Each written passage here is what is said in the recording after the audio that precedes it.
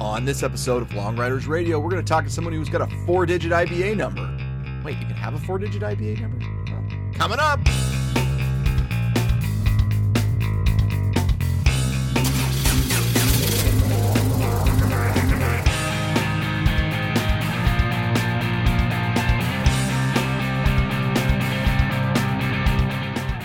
Support for Long Riders Radio comes from Black Widow Pro.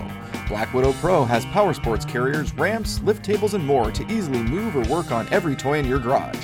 From dirt bikes to cruisers up to ATVs and UTVs. Long Riders Radio listeners can save 15% on their order by using coupon code BIKE, that's B-I-K-E, over at blackwidowpro.com. Black Widow Pro, inspired by passion. Well, hey there everyone, Justin here. Boy, it's been a busy month. Just finished putting on the West Coast 66 rally, which, boy, do I have newfound respect for every rally master out there. But the rally, I would say, was successful. We had a small but very competitive group of riders that signed up and ran the rally. Big congratulations goes out to Carrie Miller of Seattle. She put together quite a route and figured out many of the different puzzles that I had thrown in there. So looks like we're going to probably do this again. Looking like, kind of the first part of the summer, maybe latter part of spring for next year. You'll be sure to hear about it here if we do go ahead with this, but looking good at this point. So for this episode, we're going to talk with Bill Norris, who, as I said in the intro, had a 4-digit Iron Butt Association number coming into this last 2021 Iron Butt Rally. Definitely had the lowest non-3-digit number of anyone out there, and boy, I think you'll find out Bill is a pretty interesting guy, and definitely did this on his own terms. So I hope you'll enjoy this episode, and we'll catch you on the flip side. Well, on the line tonight, we have the person who started the last Iron Butt Rally with the smallest non-3-digit number of anyone in the rally.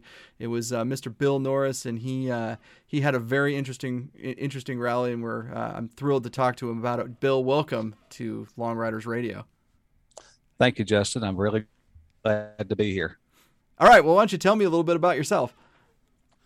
Well, oh crud, where do I start? Married, 56 years old.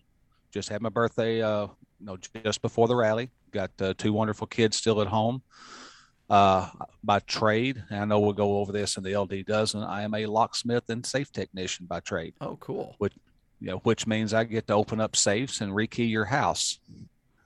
Okay, so total non sequitur here. Do you ever watch a YouTube channel called The Lockpicking Lawyer? He's on my subscriptions. Oh, I love him. Yeah, pick a little tight on one. Got some counter. Yeah.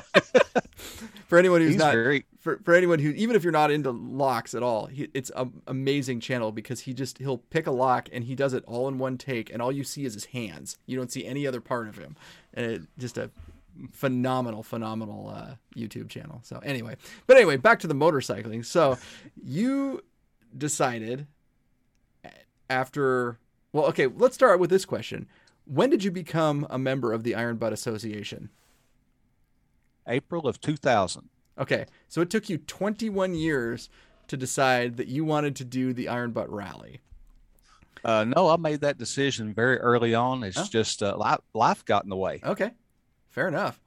So, so you made the decision early on. Life got in the way. What made this year special? I got up the nerve to ask my wife. No, she's been really supportive of me doing this. I had the bike when we got married 19 years ago. Actually, the first 10 years, I was just there. Yeah. It wasn't until about 2010 that I put in my first rally that I thought I can do this stuff. And from there, I just kept doing more and more rallies until finally I'm like, it's time. Yeah. It's time for me to put my hat in. So I went for it, put it in, and here I am. Yeah. Okay. So had you ever been to a IBR start before, or was this your first experience even with that? In the start, I've not been to one. I did go to the finish in 2015. Okay. But mainly because I had a friend that was also riding it for the first time then. All right.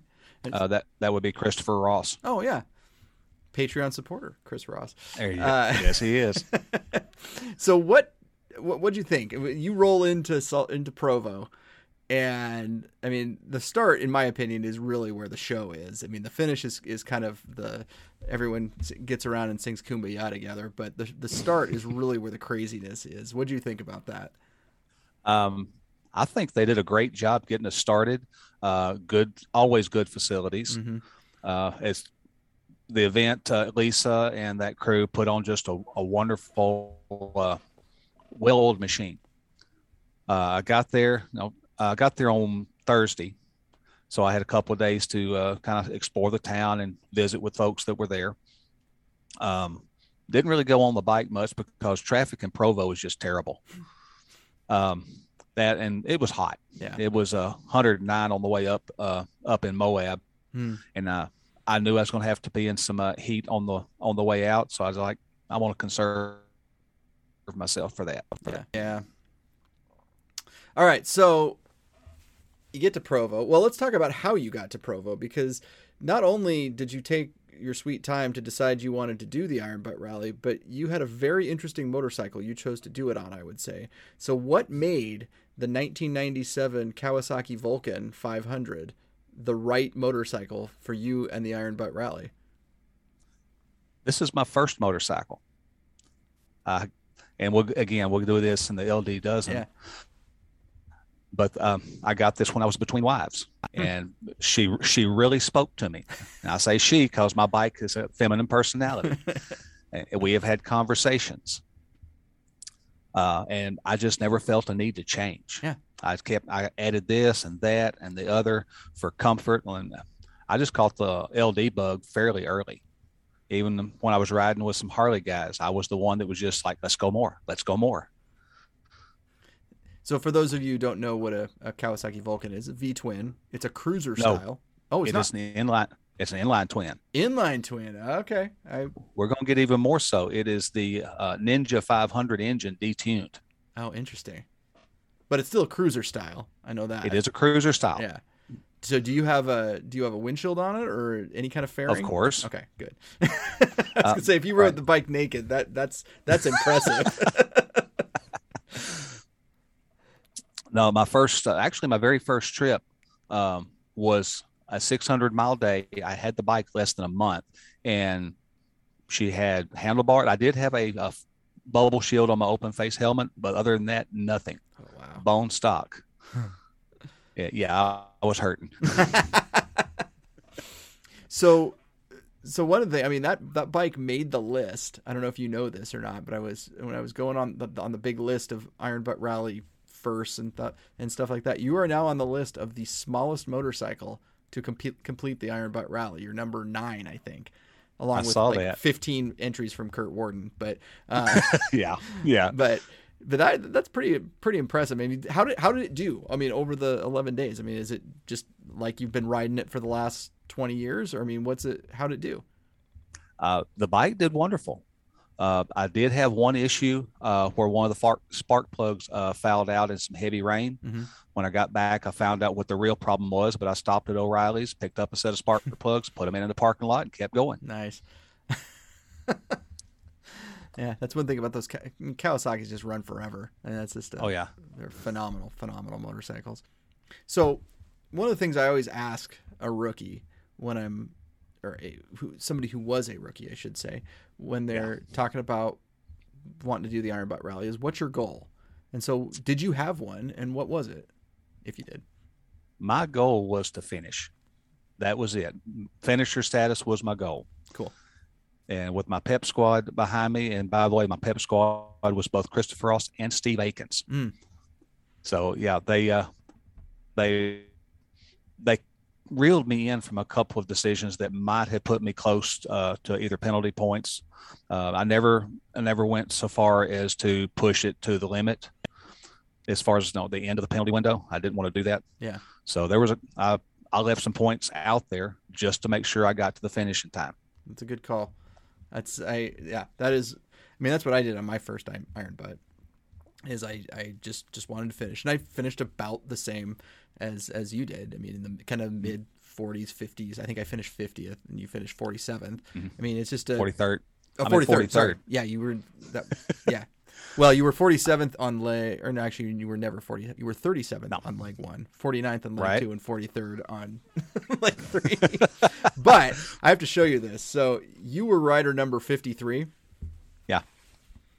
I think that is a very good number to have because I love it. 2019, that was my rider number. So you held rider or flag 53 very well. I was very proud to see that I was looking at your score and was like, hey, I recognize that number. So one thing you didn't do that I thought was very good is you didn't get mentioned in the ride report until day 11, which is pretty darn good because that means that whoever the scribe was needs to talk about everyone at some point during the rally, and now they're just trying to find something to talk to you about or talk about you. So good job on that. That was Thank you. I'm sure that was another goal, is to stay out of the daily reports. All right, so let's talk a little bit about the ride itself. So looking at your you talked about that you pretty much did it sounds like you did a fairly conservative route, and I'm guessing it was a fairly conservative route, especially on leg 1. Mm-hmm. And so talk about that. How did that route, you get released from the start and now you're on your own. That adrenaline rush has now died off a little bit. What were you thinking as you continue? Because you went up to the Golden Spike to do the photo bonus first, which is always a zoo. Talk about that leg and how you did. On that one, like I said, I did conservative. Ran straight north to Ace in the Hole. Picked up some place bonuses along the way. And I've got an interesting story about Ace in the Hole also. That was the end of my day on the first day, and I was tired. I've been pushing hard. There was wildlife everywhere. Yeah. Twisty Mountain Roads. There had been a fire, so smoke was heavy in the air. So I got to Ace in the Hole, and I thought, I'm gonna just lay down here, take me a nap. So I laid down for a little bit. About 5 minutes later, Mike Riley rides up. And I'd already located a hotel, but I didn't have with the critters running around. I just didn't feel comfortable at that point. Yeah. But Mike come up, talked to him a minute. He's got some bright headlights. So I was going to follow him over to this hotel. And by the time we get ready to roll, here comes Wendy Crockett. She comes up too. So me and Mike take off. It's 40 miles away. We get into cell range. I call it up. It's a 2-room cabin. So I'm like, this is good. So we get there. By this time, Wendy's caught up to us, and I pull into the cabin area there, and he and Wendy run down the road a couple hundred yards and stop, and they chat. Well, Mike decides that he's just going to keep on running that night. So, okay. So I get checked in, get settled in. I lay down. I hear a bike pull back up. So I'm like, okay, Mike changed his mind. Well, look, it's not Mike, but it's a BMW, and it looks like it may be in rally trim. It's dark. I'm tired. So I invite the guy in. So he comes in, starts putting his stuff together, and I ask him what his rider number is. And he starts giving me his phone number. I'm like, are you in the Iron Butt Rally? He's like, no, I'm at the end of the saddle store. I've been trying to find lodging for the last 2 hours. Oh my God. Well, so you were smart to get the hotel in that area. So Ace in the Hole, I should point out, is the Minuteman silos. That was the bonus. It was on the side of the road. And as I was going in there on day 2, I was coming in from the north, and I saw what I thought was a person on the side of the road. And then once the person jutted up the cliff, I realized it was a black bear. So probably good that you decided to not be sleeping outdoors too much in that area. True. Very true. Next morning, this guy, he saw me off. It was a beautiful morning. Caused some construction, probably the same construction that got Al Greenwood on his first leg. But I kept seeing this couple over and over during that day, and that was the what was their names? Doug. Jacobs. Yes, and Doug and Liz, and we got to see each other so much. I called Lisa. I said, "We are not a team," and was reminded about the definition of team. So it doesn't matter how much you call her. They decide you're a team, you're a team. Yeah. Just picked up everything off of, what was that, I-94 through there. And my last bonus of the day was going to be the Greyhound bus terminal in Hibbing, Minnesota. Yep. And I knew I was going to get there after dark, but I thought I'll go ahead, locate the bonus, grab a hotel, pick it first thing in the morning. So I went in there, found the bonus, and started looking for a hotel, and there's no vacancies at all. I make some phone calls. They say, "Did you check the roadway in?" I said, "That was the first place I checked." So I found me a nice, quiet place behind the shopping center. Laid down. It was bright. Frogs were croaking big time. Kind of soothing. And I laid down. Well, a few minutes later, I hear a car pull up. It's the cops checking me out. Well, on my windshield, I have a placard I've clipped to the windshield that says, "Proclaims I'm being a safe motorcyclist because I'm sleeping. Please let me rest." So when the cop walked up there, she looked at it, and I peeked up, and she smiled. I said, "This is going to do well." So anyway, they let me sleep there. Sometime a little later, it was cool that night, so she brought me a blanket. Oh, that's nice. That was very nice. So anyway, got up the next morning, folded the blanket, and I brought extra socks, one for each day, so I've always got a nice clean pair of socks. So I left a couple of pair of socks and said, "Give them to a homeless shelter." Nice. They're always asking for socks. Yep. When I got to that bonus, Todd Lips was just leaving. So we said hi to each other and found out from his ride report that he had spent the night outside also. From there, went on, where did I go? Just kept going south. Went over into Iowa. There's 2-lane roads, kind of a time suck because the locals don't do the speed limit. And there's no places to pass.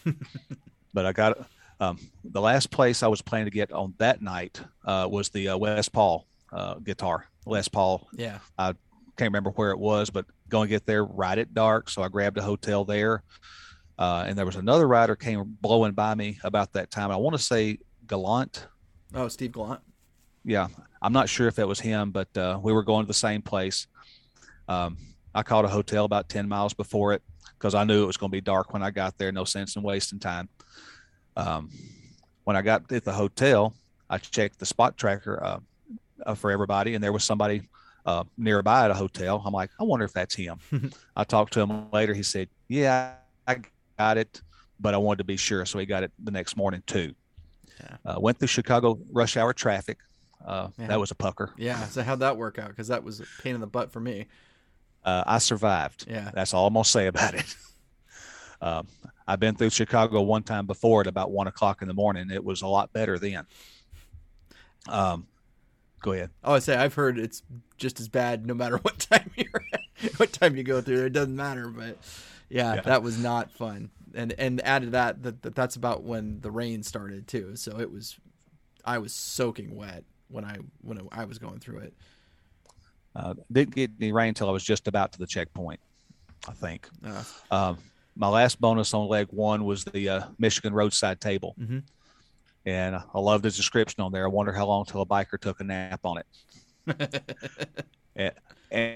and that picnic table bonus is kind of special to me because as I go traveling around, I mark on my GPS while the rest areas and picnic areas are on the highways I've been to, and I put them in a point of interest file. Oh, that's a good idea. Yeah. And that's just something. I started with 150. I'm up to about 800 now. Oh, cool. Okay, so you have now arrived in the outskirts of Indianapolis in Carmel, Indiana. Mm-hmm. It is pouring down rain, and you're going into scoring. Looks like you didn't have any penalty points. Did you? Did everything go well in scoring for you? Sailed right through it. Nice. Nothing left on the table. I wasn't really nervous because I was real comfortable about what I'd taken pictures of and presented. It was a real smooth scoring process. Good. And so you got to bed early, I'm assuming, and got a good night's sleep.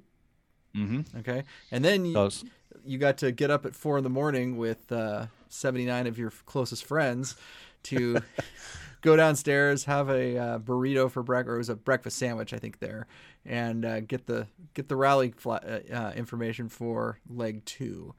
And so, tell me about once you got that new rally pack, what was going through your mind?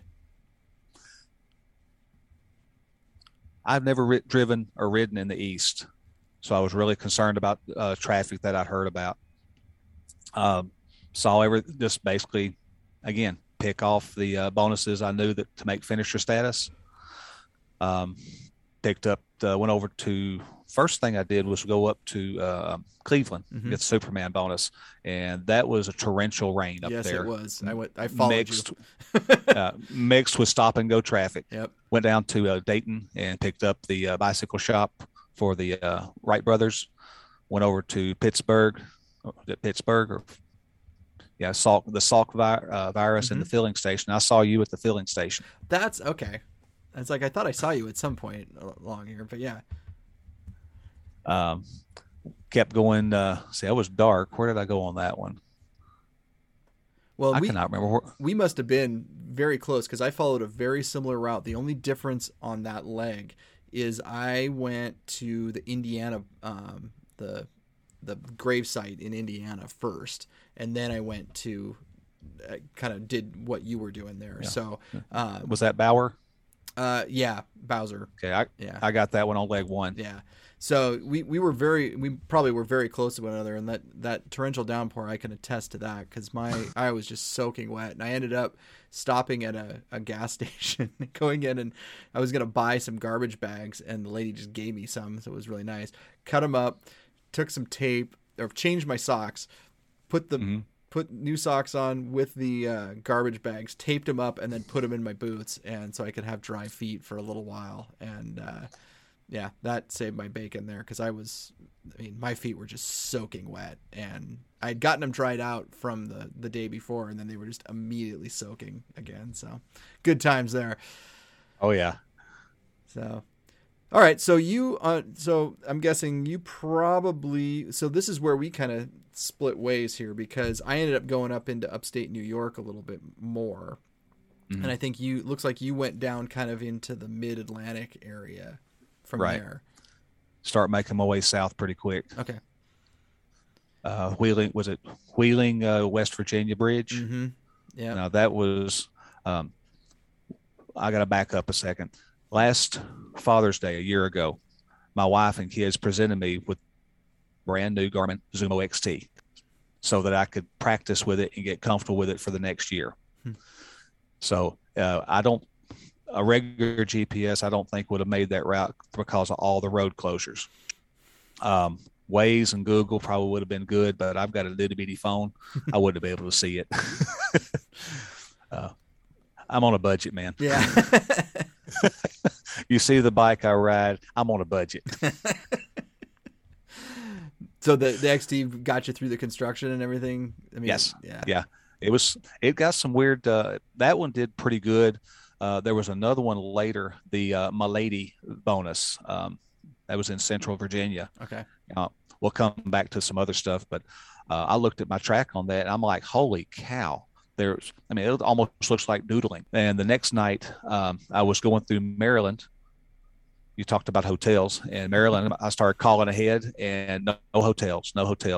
So that one I was nice enough. I found a rest area on the side of the road and was able to just lay down for a couple hours and get some refresh. And I thought, my next stop is Washington, D.C. Let's get there before they wake up. Yeah. And I rolled into D.C. about 4:30 to get the D.C. bonus, which is that placard for the atomic clock. And then I went and picked up the airmail. By this time, D.C. is starting to wake up. The last one was over at Voice, over across the river. Yeah.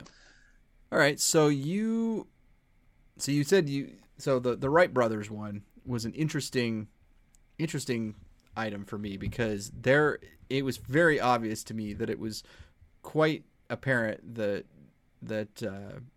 Jeff put that bonus there with just enough time to go there in the morning and get back to the checkpoint in Huntsville. And so that was the thing I was kind of going back and forth on is, do I try to go there and try to get back? And I was almost late I was almost into penalty, which I wasn't thrilled about on leg 1. So I was really thinking about, okay, I do not want to get in late on leg 2.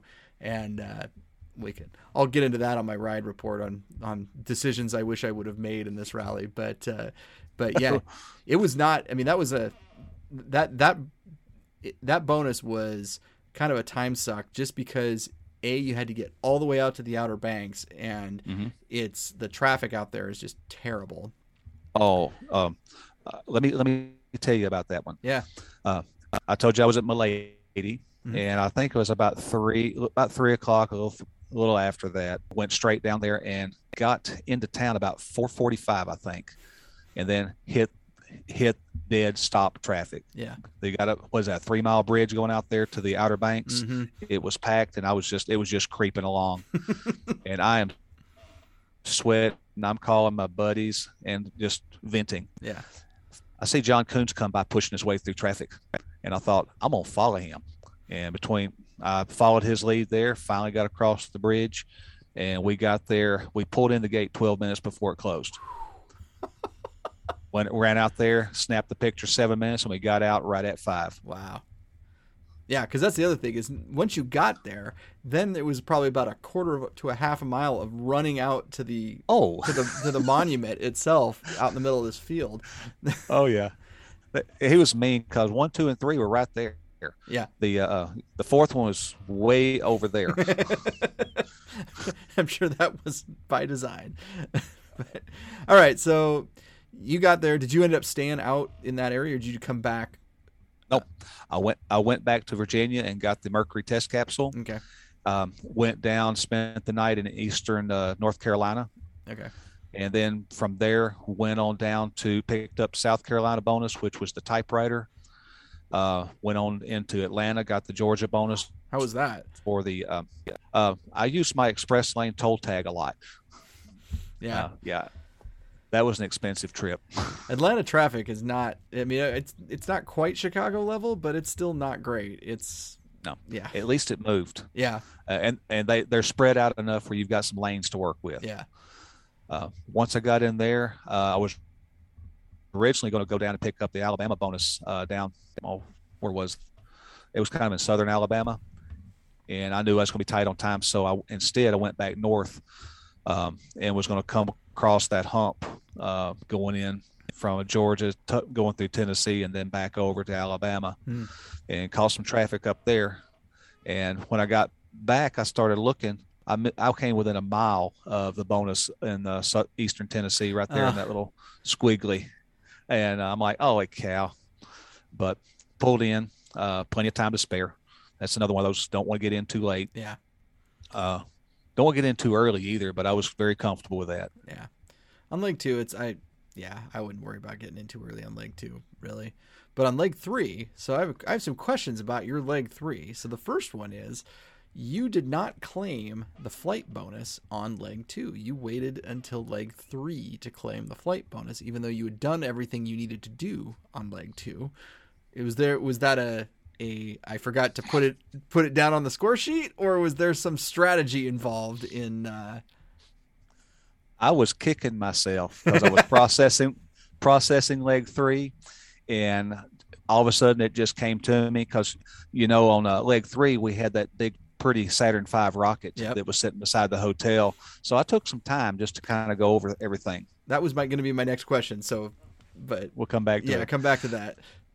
So as I'm going through it, I'm like, oh my goodness, that wasn't the words I used, but oh my goodness, I have forgotten. I left those points out there after working so hard to get it. But there's nothing I can do about it now. So just go on. It didn't really plan into my strategy at that point, but somewhere on day 2 of leg 3, it got going through my mind. That's on the rally-wide list. Could I still claim it? So I made a phone call to Lisa and Jeff, and they said, absolutely. So I went on adrenaline for the next hour. Nice. I was so happy.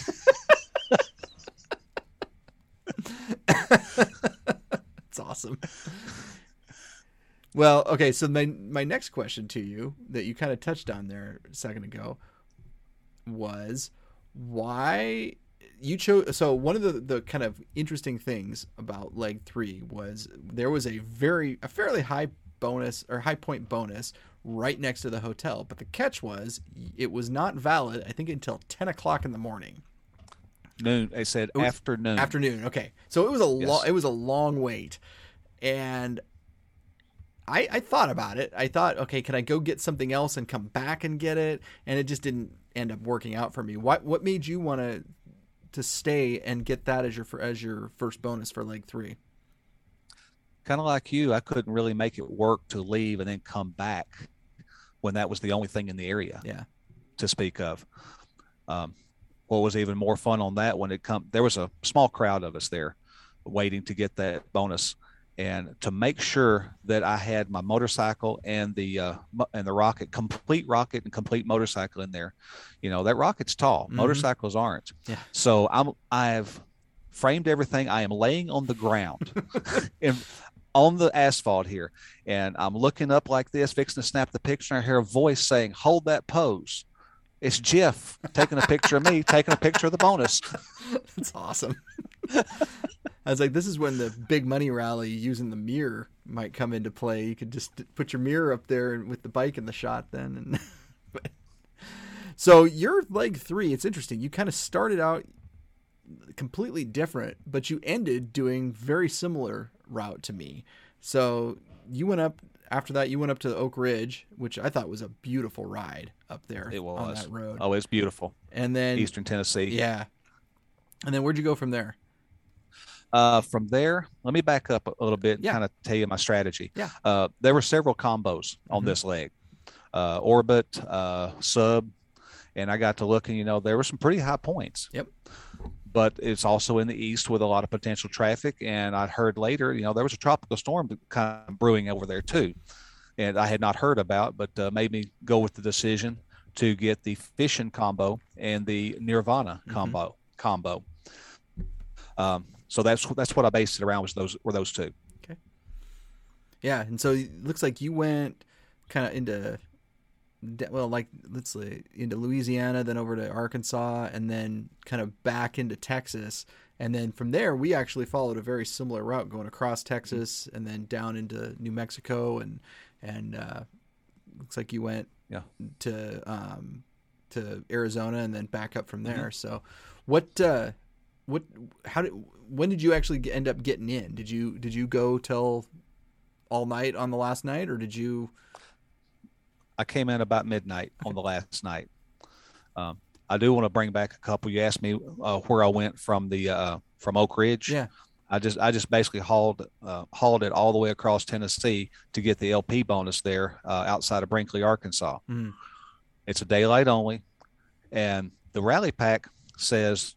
I glanced at it. It said, no, walk 600 feet to the bonus. Well, I get there. It's a dead end road, and the waypoint is about 600 feet to my left. So I grab my flag, and it looks like a forest road. Of course, Arkansas doesn't have those kind of forest roads, but it's dead straight. Walk over a wire gate, and I walk, and I walk, and I walk, and there's nothing there. So what's going on?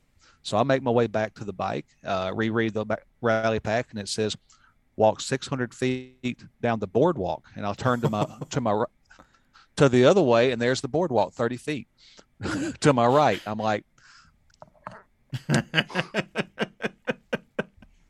yep, my official IBR salute. So that's awesome. It's only funny because I've done just as crazy a thing, and just like, oh, what was I thinking there?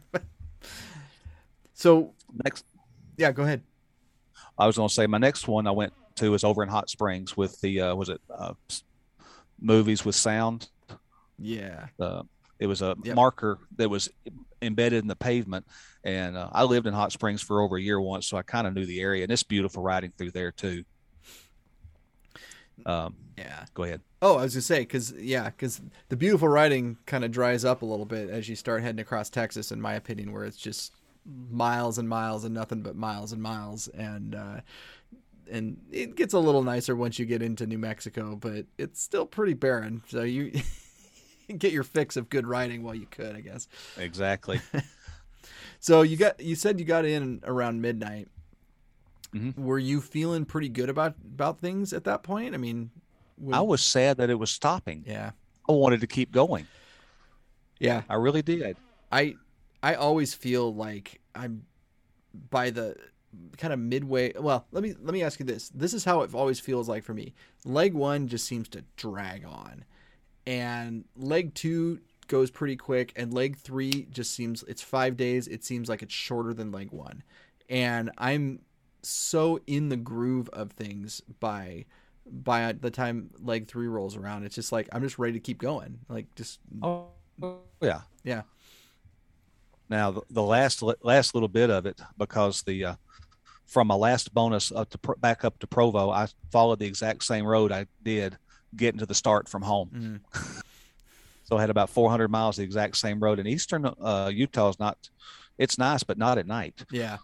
Oh yeah, I did that at 2 a.m.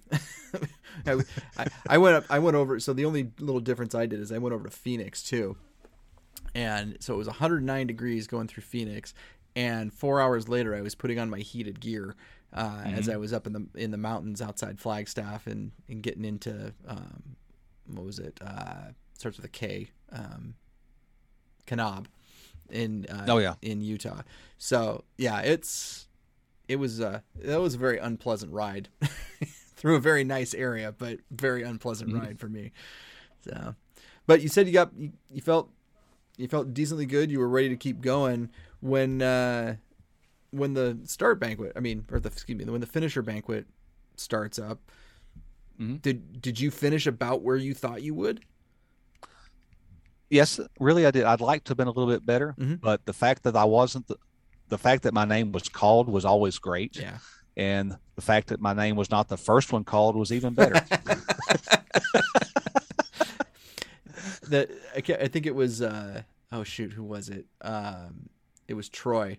When Troy, he switched motorcycles in 2017 and ended up coming in last place. He's like, my number's still higher than next year's the first number given out next year. And like, that's exactly the right way to look at it.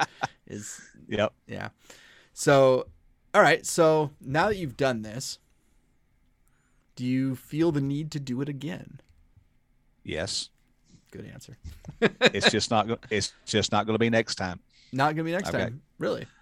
It's not, and that's not my choice. I've got family commitments to take care of. Well, that's a pretty darn good reason right there. So you're thinking like a 2025 would be your next run? Okay, 25 or 27. All right, here is the $1 million question. Will it be the same Kawasaki Vulcan motorcycle if it's a 2025 or 2027? Yes. Nice. I want to see how well she does. Perfect. Yeah. I think I held her back. Because we could have gone out. I told you about some bonuses I left out just to make sure I got into the checkpoint. I might be a little more aggressive on my routing. Well, that's the way I've kind of taken a progressive approach to every time I've done this. I mean, this is my third one now. And the first time it was exactly like you. I just want to finish. And then in 2019, I had a horrendous first leg and then really started pushing a little bit more in the second and third leg and had a lot of fun. And this one I made a poor decision on leg 2, but I was planning with like, let's see what I can do with just the minimum amount of sleep that I can handle. And and I felt pretty good towards the end of it. I mean, it just, like I said, if I'd made a different decision on leg 2 about a couple of things, it would have made a little bit of a difference in the end, put it that way. But yeah, I don't know. It gets in your blood, I think. And just, I'm ready for the next one already. I mean, I really am. Oh yeah. Just, I can't. Like, when's it starting again? I'm like, oh, it's not 2 years. Let me get this one paid off on the credit cards there you first. Go. Yeah. So did you keep track of all your costs for it, or? Oh yeah. Yeah. So I'll just ask you this: would the 11 days, 11,000 miles, $11,000 would be fairly accurate for your costs as well? I told you I'm on a budget. Okay, so you got it. You did it for less. Counting entry fees and stuff, substantially less. Nice. Well, and I would say that the $11,000 really has to include the bike. I mean, in a lot of it. Nah. But not for you. Bikes, you had the bike paid off.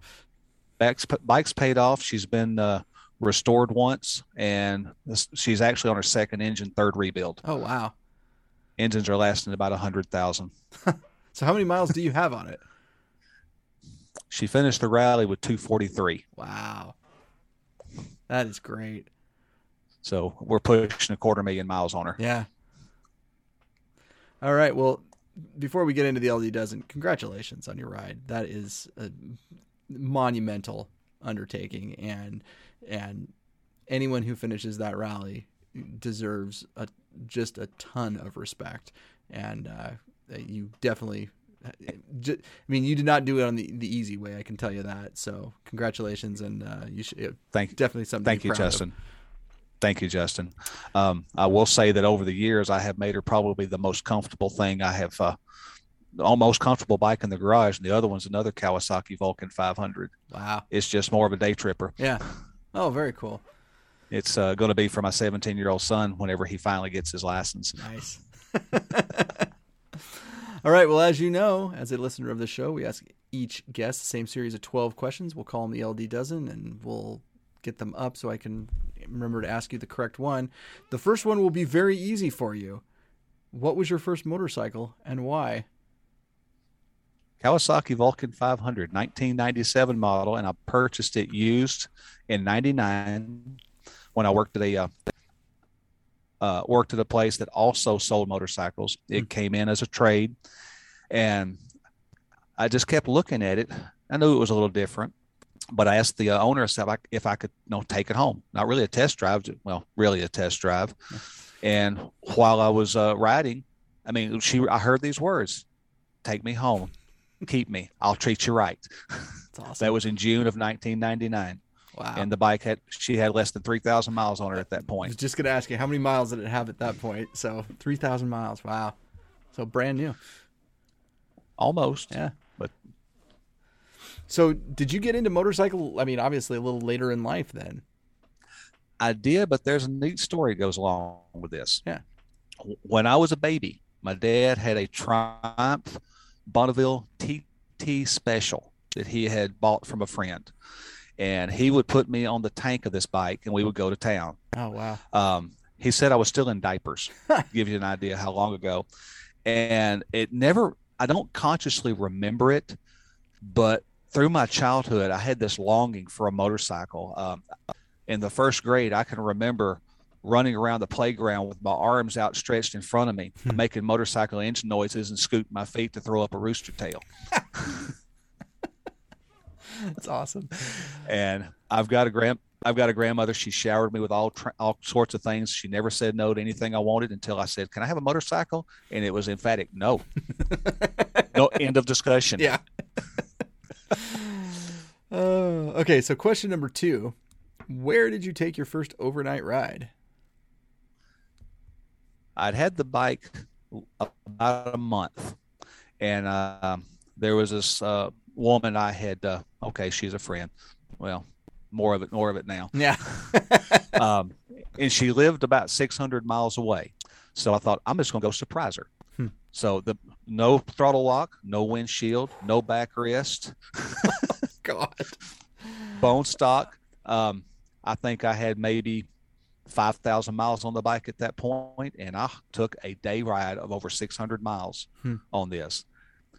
Now, mind you, when I got back a few days later, I was hurting. Yeah. So my very first Farkle was a throttle lock. Yeah. That throttle lock is still on the bike. Wow. Simple works. Yeah, exactly. All right, question number 3. What is your day job? What pays for this budget LD riding habit? I am a locksmith and safe technician, which means I can rekey your house and open up your safe with permission. With permission. Some people some people call me a safe cracker. Yeah. So you ever had to pick the lock on your motorcycle to start it? No. No. I have key. I still have the original key It's very worn. I bet. Yeah. I have picked it for practice, but no, I've never had to do that. But you could probably pretty easily cut your own key for if you need a new one. So, oh yeah. So no excuse if you lose your key Nope. to not have a spare. All right. Question number 4. What is your favorite non-motorcycling hobby? That's a toughie. That is a toughie because I work and play. Probably geocaching.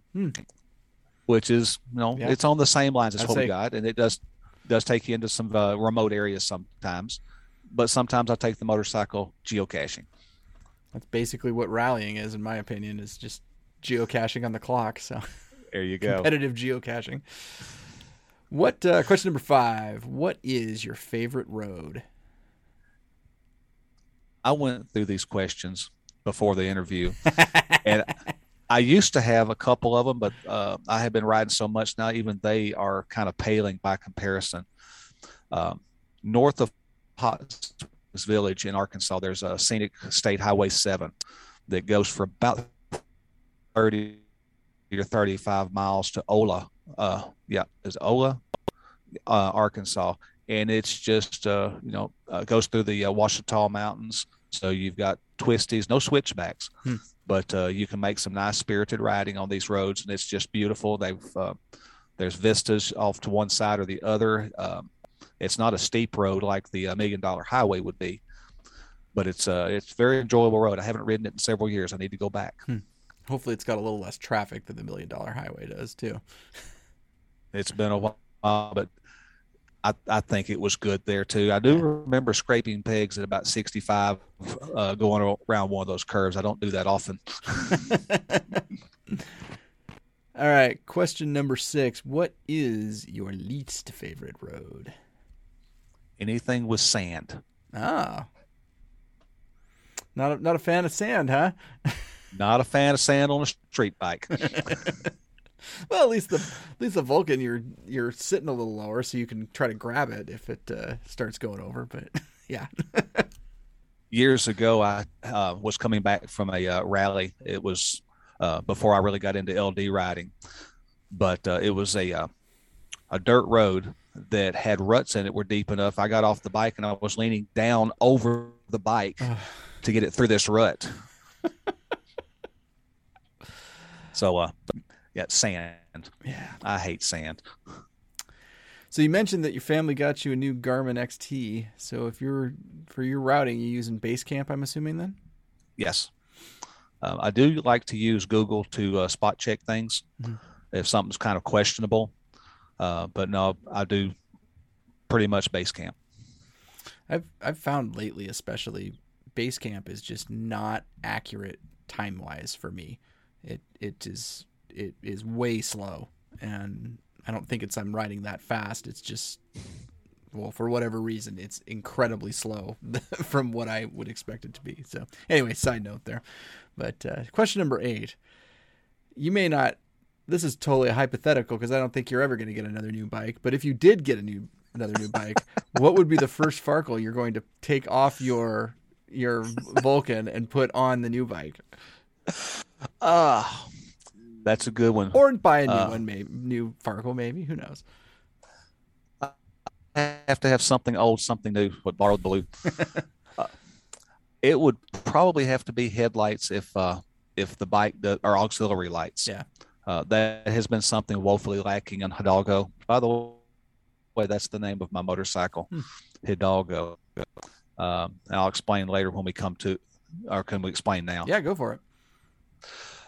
Back in 2011, I was coming back from a trip, a business trip, and from North Georgia, and I just got through riding the Tail of the Dragon and Sherrill Skyway, and I got to thinking, this bike has been so dependable. Now, mind you, this was 10 years ago. She only had 130,000 on her then, but she's been so dependable. She's not a thoroughbred, and she always gets me home, never lets me down. And I thought of a movie where there was a horse that did pretty much the same thing with its guy, and I thought, this is the name. She's Hidalgo. Very cool. So So you mentioned auxiliary lights. Do you have auxiliary lights on your current bike? Yes. Lighting has always been a little bit weak. Again, my budget. I've got the spots up beside the headlight, which is a Cyclops Adventure version 10 LED, great light. And I've got a couple of LED rider 10 watts down low on the forks. When they get covered with bugs, they don't do as much as they should. Well, I imagine too, it's maybe not just a monetary budget, but an electrical budget too probably plays quite a bit into this bike, wouldn't it? Now that you bring it up, you're correct. The alternator on this bike is 17 amps total, 240 watts. Wow. So yeah, I have to dispense with an eyedropper. Yeah, I bet. Well, I think we've run this one into the ground of what's your current bike and why, so we can probably just skip that one and move on to who made your seat? Kawasaki. Interesting. But it's not off of this bike. Oh, okay. It's off a Vulcan, a Drifter. Okay. What's the difference? The original seat was kind of high in the middle and round on the sides, kind of like you see most cruisers. Mm-hmm. This one is shaped like a tractor seat. There's actually a dish in it that supports the outside, and I top it with an air hawk. Nice. Yeah. I'd say that I mean, you say like a tractor seat. That's pretty much what I would consider a Russell Daylong to look like too. Yep. It's got a little pocket for your butt to go in, and Bob's your uncle, and everyone's happy. There it is. All right, question number 11. What is your favorite or your most interesting place you've visited on your motorcycle? Up until this rally, I had one that was my very first bonus on my very first rally, which was the VLA, the very large array over in Socorro, New Mexico, just because. Yeah. But I'm going to add to that. Went the first bonus during this year's IBR, Promontory Point. I loved it too, just for the history. But there's my really favorite now is the Michigan bonus, the picnic table. Oh, really? Just because I'm keeping a list of all the picnic tables. Yeah. I love that question, just because it gets so many different types of questions from people, because everyone takes it just a little bit differently. So that's definitely the first time a picnic table has been listed as the favorite or most interesting. So. All right, question number 12, last question. How do you pass the time on a long ride? Your podcast, music, and other podcasts. Oh, cool. Thank you. Well, Bill, again, congratulations on finishing the Iron Butt Rally. That is something to be proud of, and something that can never take away from you. And anything else you want to talk about before I let you go? I just want to thank you for doing these podcasts. Oh, yeah. They keep me entertained. You do a good job. I just want to thank my host so much. Thank you do very good. much. Yeah, I need to get back to get on the supporter list for you. Oh, no. Well, I appreciate everyone who supports, but no one should feel the obligation to do so. So whatever anyone, as long as there's a couple people who can help me pay for the website, that's all I ask. That's it. Thank you, Justin. Yeah, thank you. All right, everyone. That is Bill Norris, whose new IBA number is 635. Congratulations, number 635. And thank you for coming on Long Riders Radio. Thank you, Justin. Well, if you'd like to get in contact with me, the best way to do it is to head over to our website, www.longridersradio.com.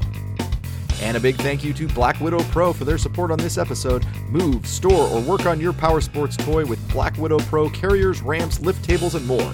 Long Riders Radio listeners can save 15% on their order by using coupon code BIKE, that's BIKE, over at blackwidowpro.com. Black Widow Pro, inspired by passion.